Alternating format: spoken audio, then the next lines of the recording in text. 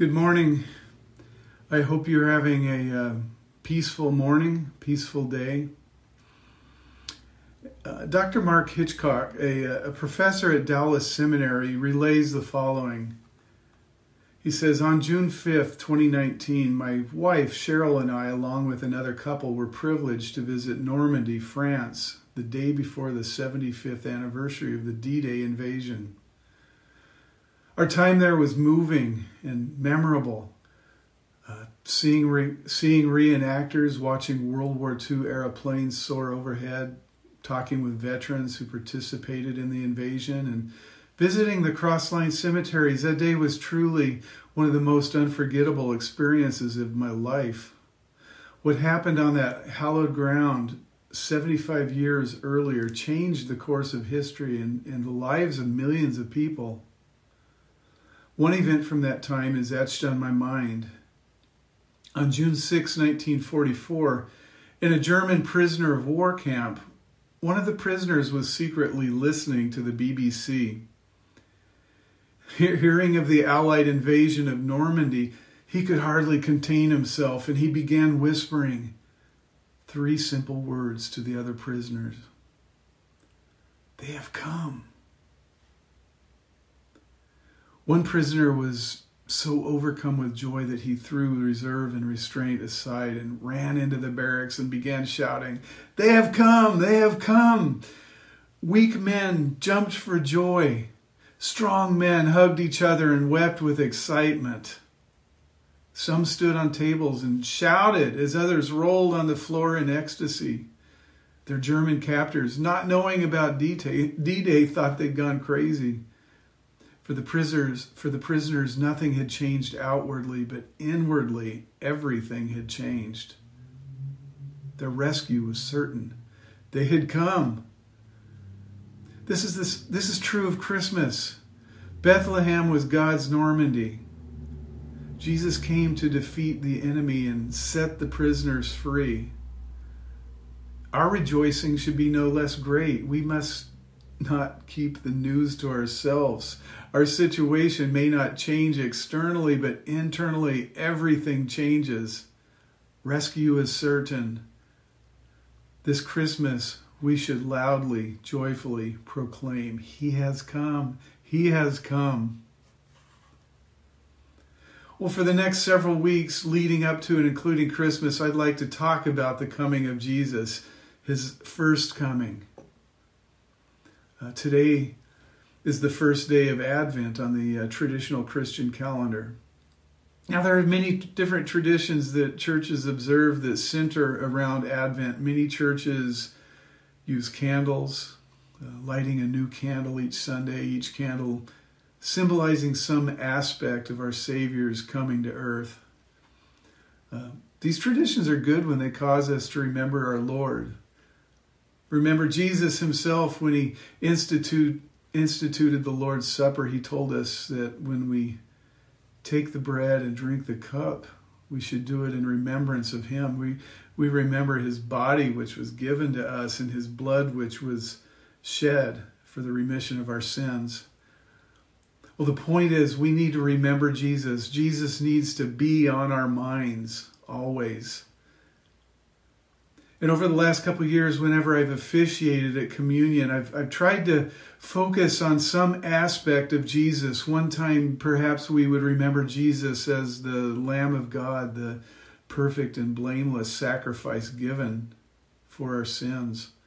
Another time, we'd remember him as our King, the one who came to bring his kingdom and reign to earth.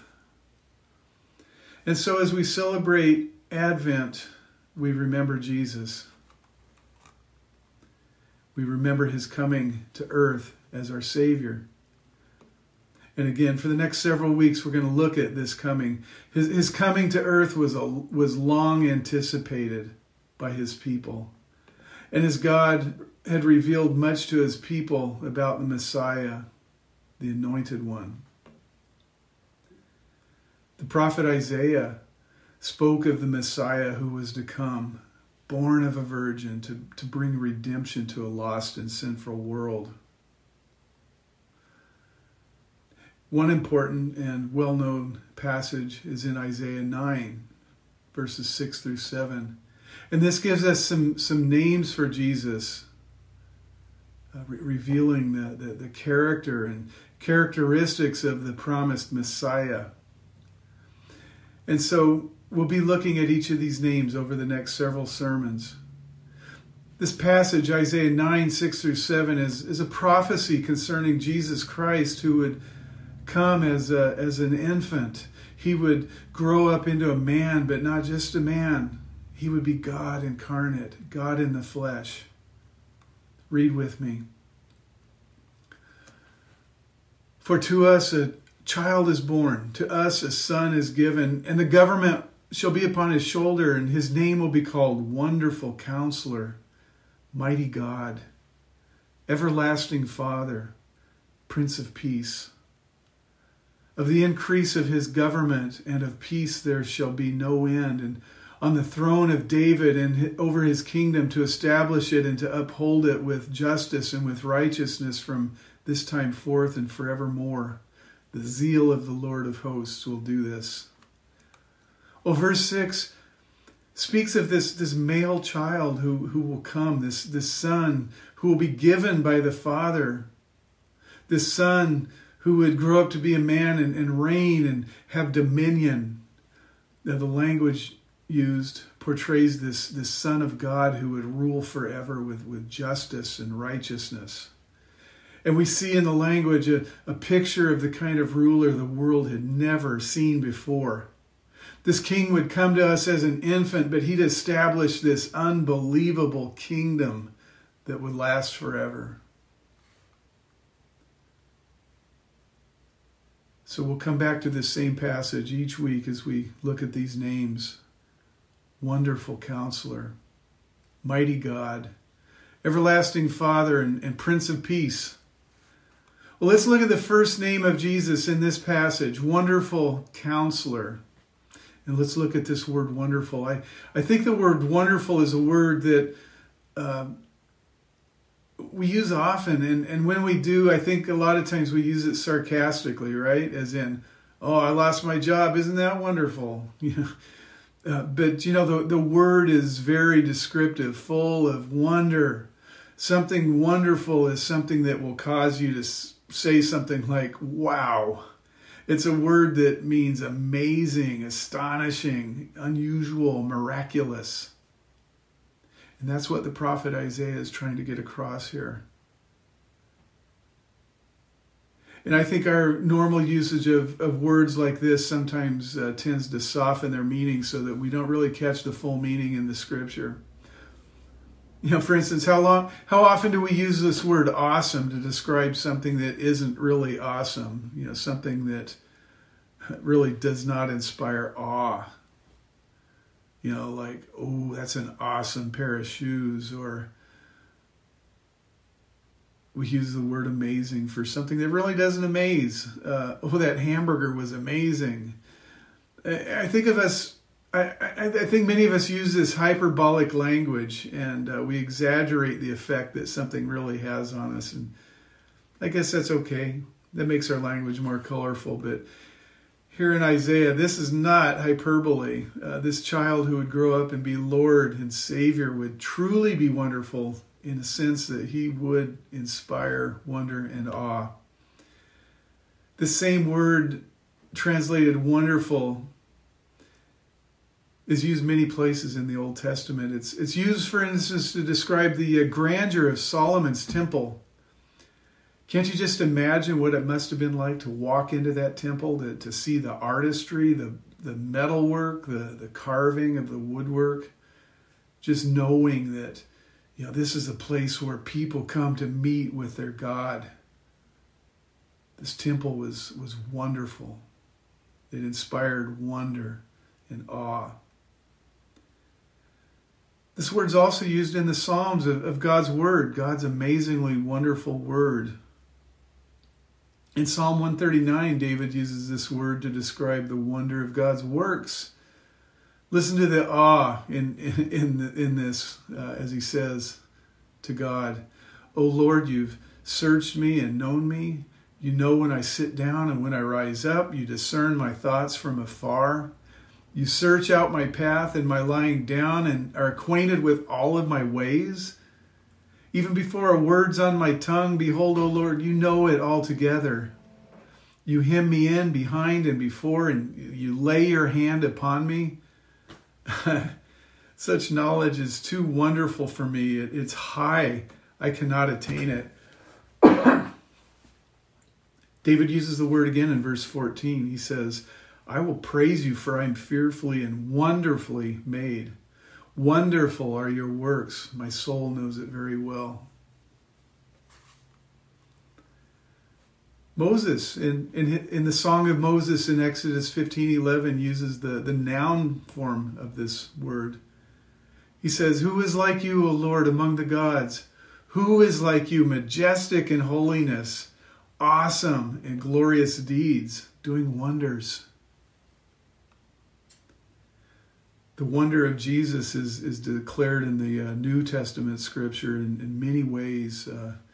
We see the wonder of his birth, how wonderful and amazing it is that God came to earth as a man. He came as one of us and lived among us. We see the wonder of his life. Jesus lived an amazing and wonderful life. He was subject to the same suffering and pain and temptations that we all experience, but he was without sin. He lived in a way that's impossible for us to live on our own. We see the wonder of his death. Jesus on the cross, he bore our sins. It brought us reconciliation with God. Right before he breathed his last breath, he declared, it is finished. His mission, according to the wonderful plan of God, was accomplished. Our sins forgiven. We see the wonder of his resurrection. Jesus conquered death. And because of his resurrection, we also have hope in our own resurrection. We see the wonder of his church. As the church was birthed on the day of Pentecost when the Holy Spirit came, Jesus is present with his people now through the Holy Spirit. And he's given us his mission to continue on earth, to make disciples of all the earth. This week we consider the first name in Isaiah 9:6, Wonderful Counselor. And these two words go together very well in the original Hebrew. Jesus is wonderful. Jesus is a counselor, a wonderful counselor. We might think of a counselor as someone who sits down with someone and psychoanalyzes them. You know, someone sitting there in a white coat, writing on a clipboard as his patient is laying on a couch, talking about his childhood. That's kind of a character that I have in mind anyway. But this wonderful counselor who is this child, this son who will be given, this is a counselor who's going to give great advice. These words together, wonderful counselor, speak of one who gives marvelous advice. He's a marvel of a counselor. He's a counselor who gives amazing advice. The best possible advice. One who always knows what should be done. He always knows the best possible course of action. He's all wise. Isaiah uses the same words to describe God in Isaiah 28:29. He says he's wonderful in counsel and excellent in wisdom.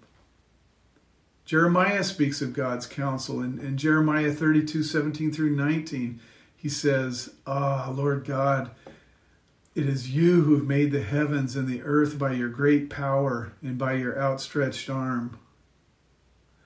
Nothing is too hard for you. You show steadfast love to thousands, but you repay the guilt of fathers to their children after them.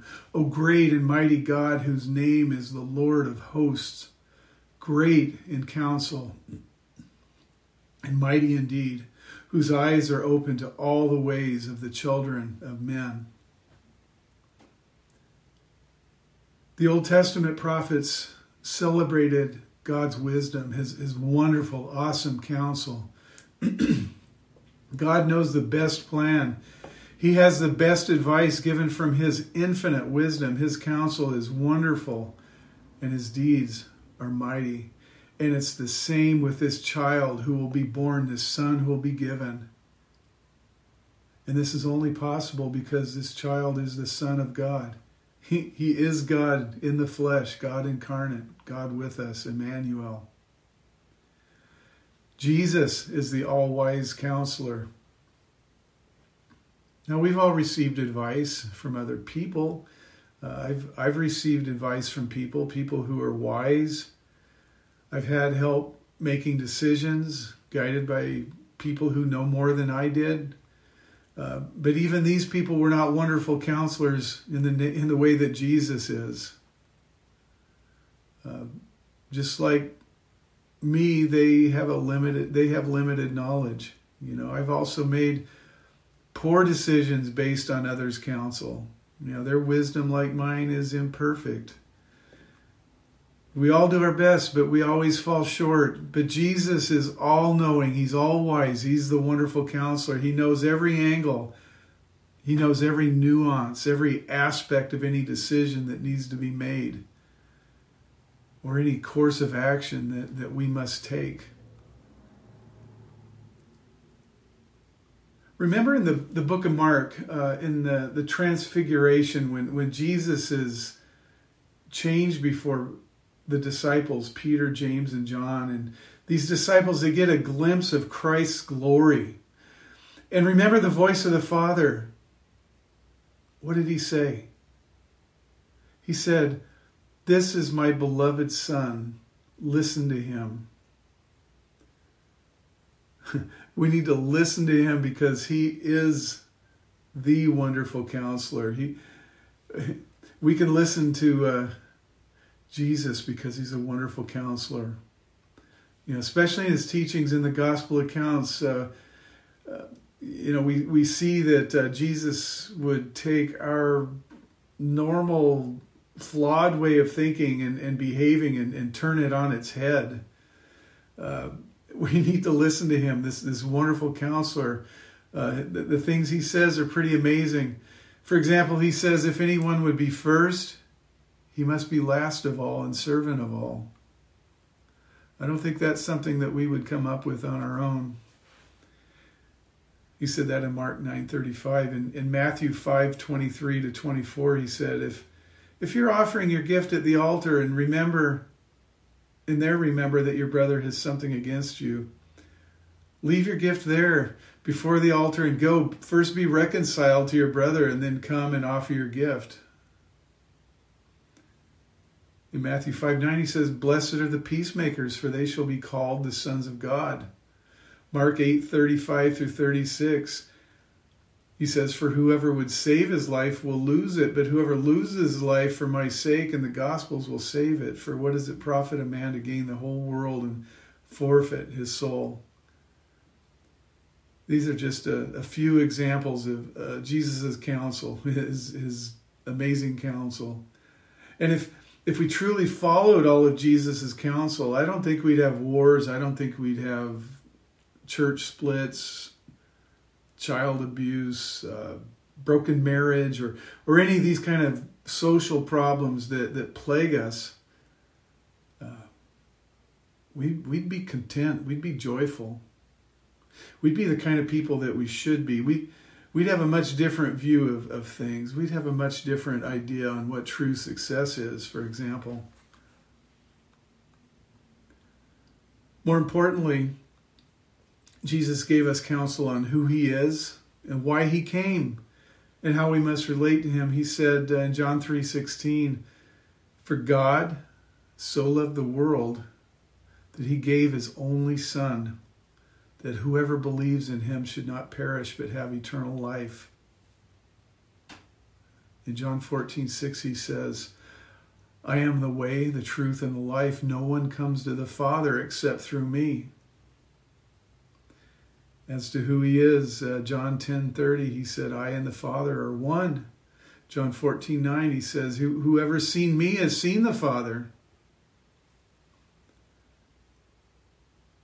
So Jesus is wonderful. He's our counselor. So, what does this mean to us? What does this mean to us? How do we apply this to our lives?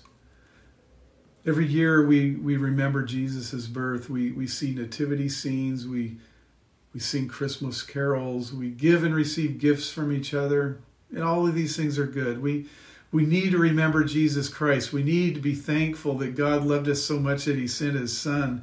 He came and lived among us. He taught us amazing things. And I'd like to encourage you to read through one of the gospel accounts very soon.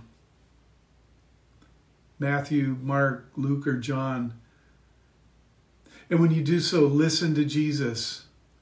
Hear his counsel. Apply it to your life. Seek to know him better. Seek to be closer to him as you apply his word to your life and obey his commands. If you don't know Jesus, if you have not believed in him and received him as your Savior, listen to him. He said he's come to seek and save that which was lost. He said to believe in him and have everlasting life. Listen to him. Jesus wasn't just an extraordinary wise person. He was Emmanuel, which means God with us. Jesus came to seek and save that which was lost. He came to die for us, sinful people who've turned away from God and we've gone our own way. He told us to believe in him and receive him as our Savior. We need to listen to him, that he's the wonderful, amazing, awesome, miraculous counselor. So as we wrap this up, the invasion of Normandy is something we remember each year. We remember those who died in this great rescue mission to free those who'd been held captive by the enemy forces. And during Advent season, we remember another invasion. Jesus coming was the ultimate rescue mission. He came to save a world held captive to sin. He came to redeem a lost humanity. Rather than coming as a mighty warrior or coming with an enormous army, he came quietly as an infant. Audrey Assad wrote a song called Winter Snow, which talks about this. And the first verse and chorus say, you could have come like a mighty storm with all the strength of a hurricane. You could have come like a forest fire with the power of heaven in your flame, but you came like a winter snow, quiet and soft and slow, falling from the sky in the night to the earth below. Jesus came in meekness. He was sinless and perfect in every way. Isaiah writes, unto us a child is born, unto us a son is given. This is awesome. This is amazing. What a wonderful gift we have been given by the Father. This child, this wonderful child who would set things right. This child who was the Son of Man and the Son of God. This amazing miracle of a child who would be perfect, living the perfect sinless life, taking our sins and bearing them on the cross on our behalf. He showed us the way to the Father's heart. How can we not love Christmas when we've received this awesome gift from the Father, this wonderful counselor, truly amazing, unlike any other, absolutely deserving our trust. He is all wise. We need to listen to him. we need to take action and do what he tells us to do. Let's pray. Father, in the name of Jesus, through your Spirit, we come to you. You are great, God, and greatly to be praised. And we are truly amazed at your wonderful gift, this child who was born, this son that you have given. Help us, Lord, to listen to him and obey his counsel. Give us a passionate desire, Lord, to follow him. Amen.